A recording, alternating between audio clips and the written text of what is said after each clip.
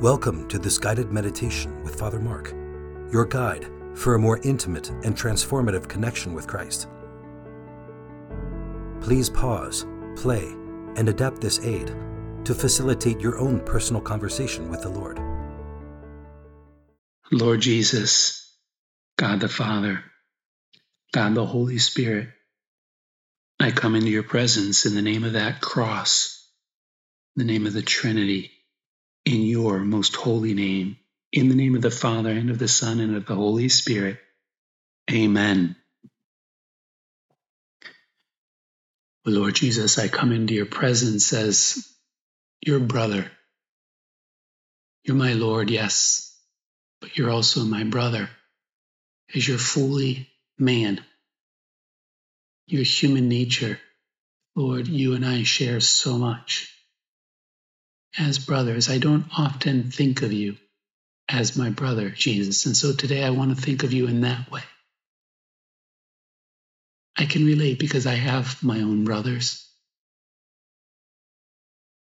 now adults and peers with me, great source of support, who've been through similar things, who encourage me, who know me. And Jesus, you're like that. You're like a brother to me. We're together and similar, like all things except sin. And so I turn to you as my brother in this prayer. Accompany me. Teach me how to pray. Help me to pray. And I hope in you, your promises, Jesus. Just like a good brother, you'll do all you can to help me, to save me, to give me the graces I need, to mentor me, to teach me. And I believe in you, I hope in you, and I love you.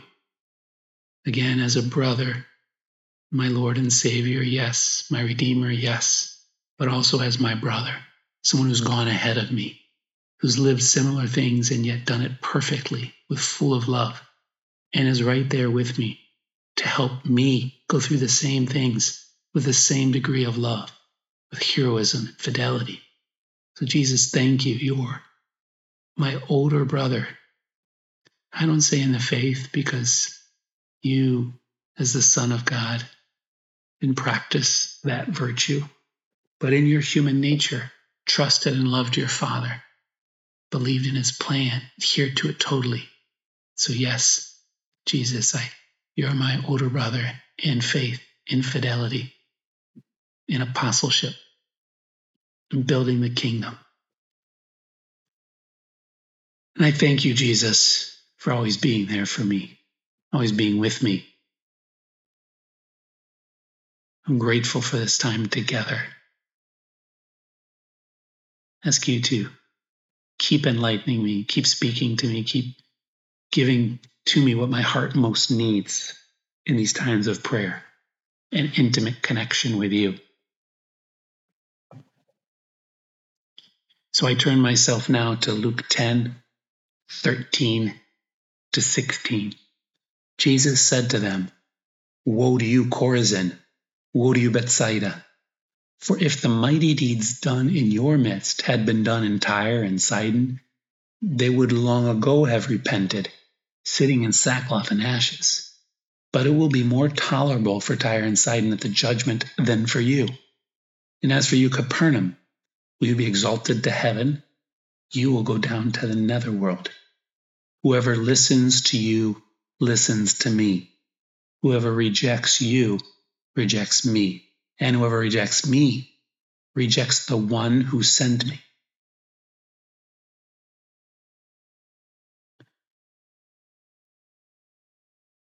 Jesus, these words of condemnation, of woe, of warning to those towns, those peoples where you had preached, where you had been present and done your miracles.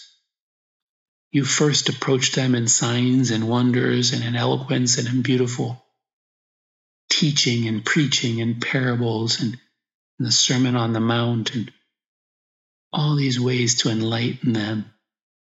But it comes to a moment also, Jesus, for those who didn't listen, who didn't follow, who didn't repent, for those who heard and perhaps didn't want to risk it, didn't want to change their lives in accordance with what they heard, and refused to believe because to believe would have implied too much change, too much humility, too much acceptance, too much leaving aside things, what habits, ways of being or thinking, possessions, or whatever it was. They refused. They hardened their hearts. They didn't follow. And so now, Jesus, you're throwing down the gauntlet. You're warning them. You're telling them. You're enlightening their conscience by saying, hey, this is what you're doing. Think twice. Like, woe to you. Because I've done mighty deeds in your midst. I've shown you things. I've revealed the Father. I've preached to you. I've healed. Men with withered hands have been healed. Blind people who are now see, lepers who are cleansed. Women possessed by demons who've been set free. I've preached the truth and enlightened your minds and heart and spoken in a way that you say, no one's ever spoken like this.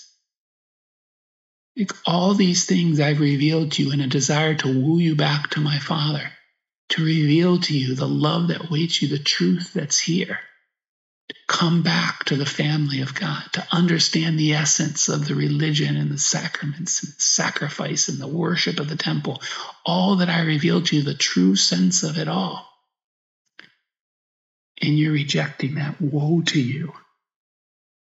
Because if other great sinners, you look at Tyre and Sidon as how is it possible that they didn't accept the prophets of the past and God's mighty works and the 10 Commandments and the Jewish faith and the temple and the worship? How could they stand against when they'd seen all that God had done through Moses and Joshua and eventually David and the prophets? And how dare they? They couldn't.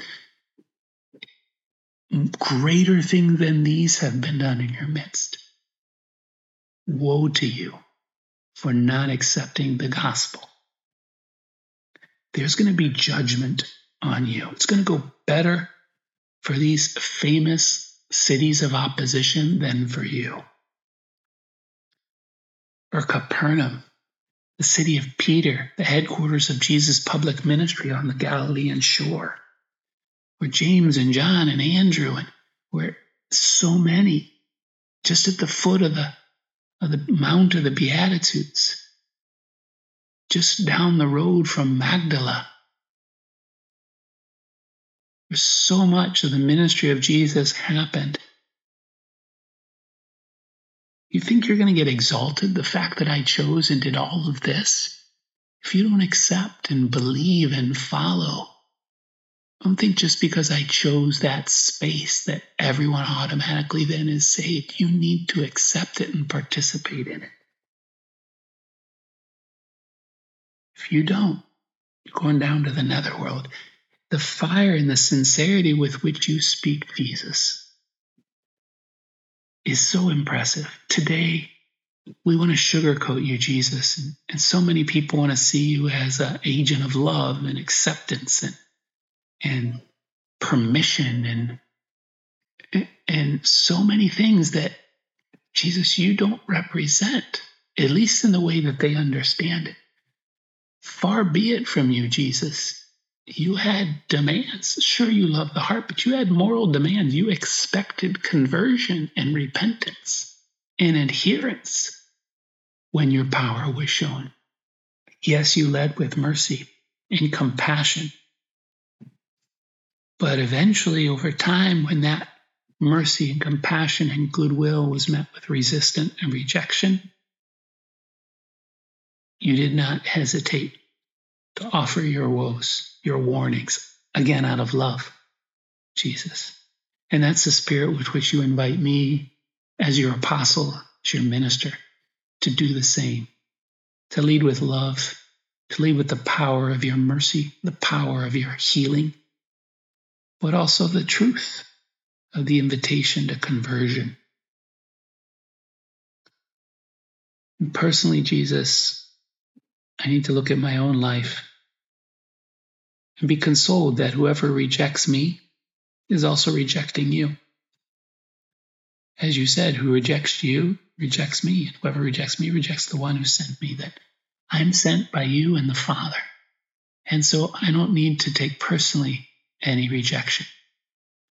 But also, Jesus, I need to be your ambassador, speak your word, not my word.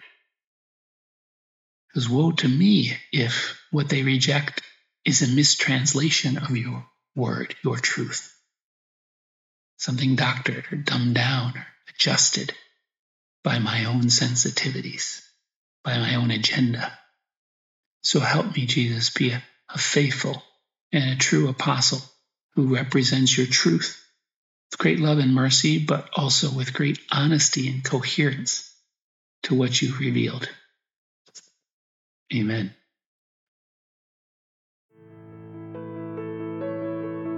This has been a guided meditation with Father Mark Haydu of the Legionaries of Christ. If this has helped you, please consider sharing it with a friend, along with the other meditations, homilies, and talks found on the Legionaries of Christ podcast, located on all major platforms, or go to rcnytristate.org for links.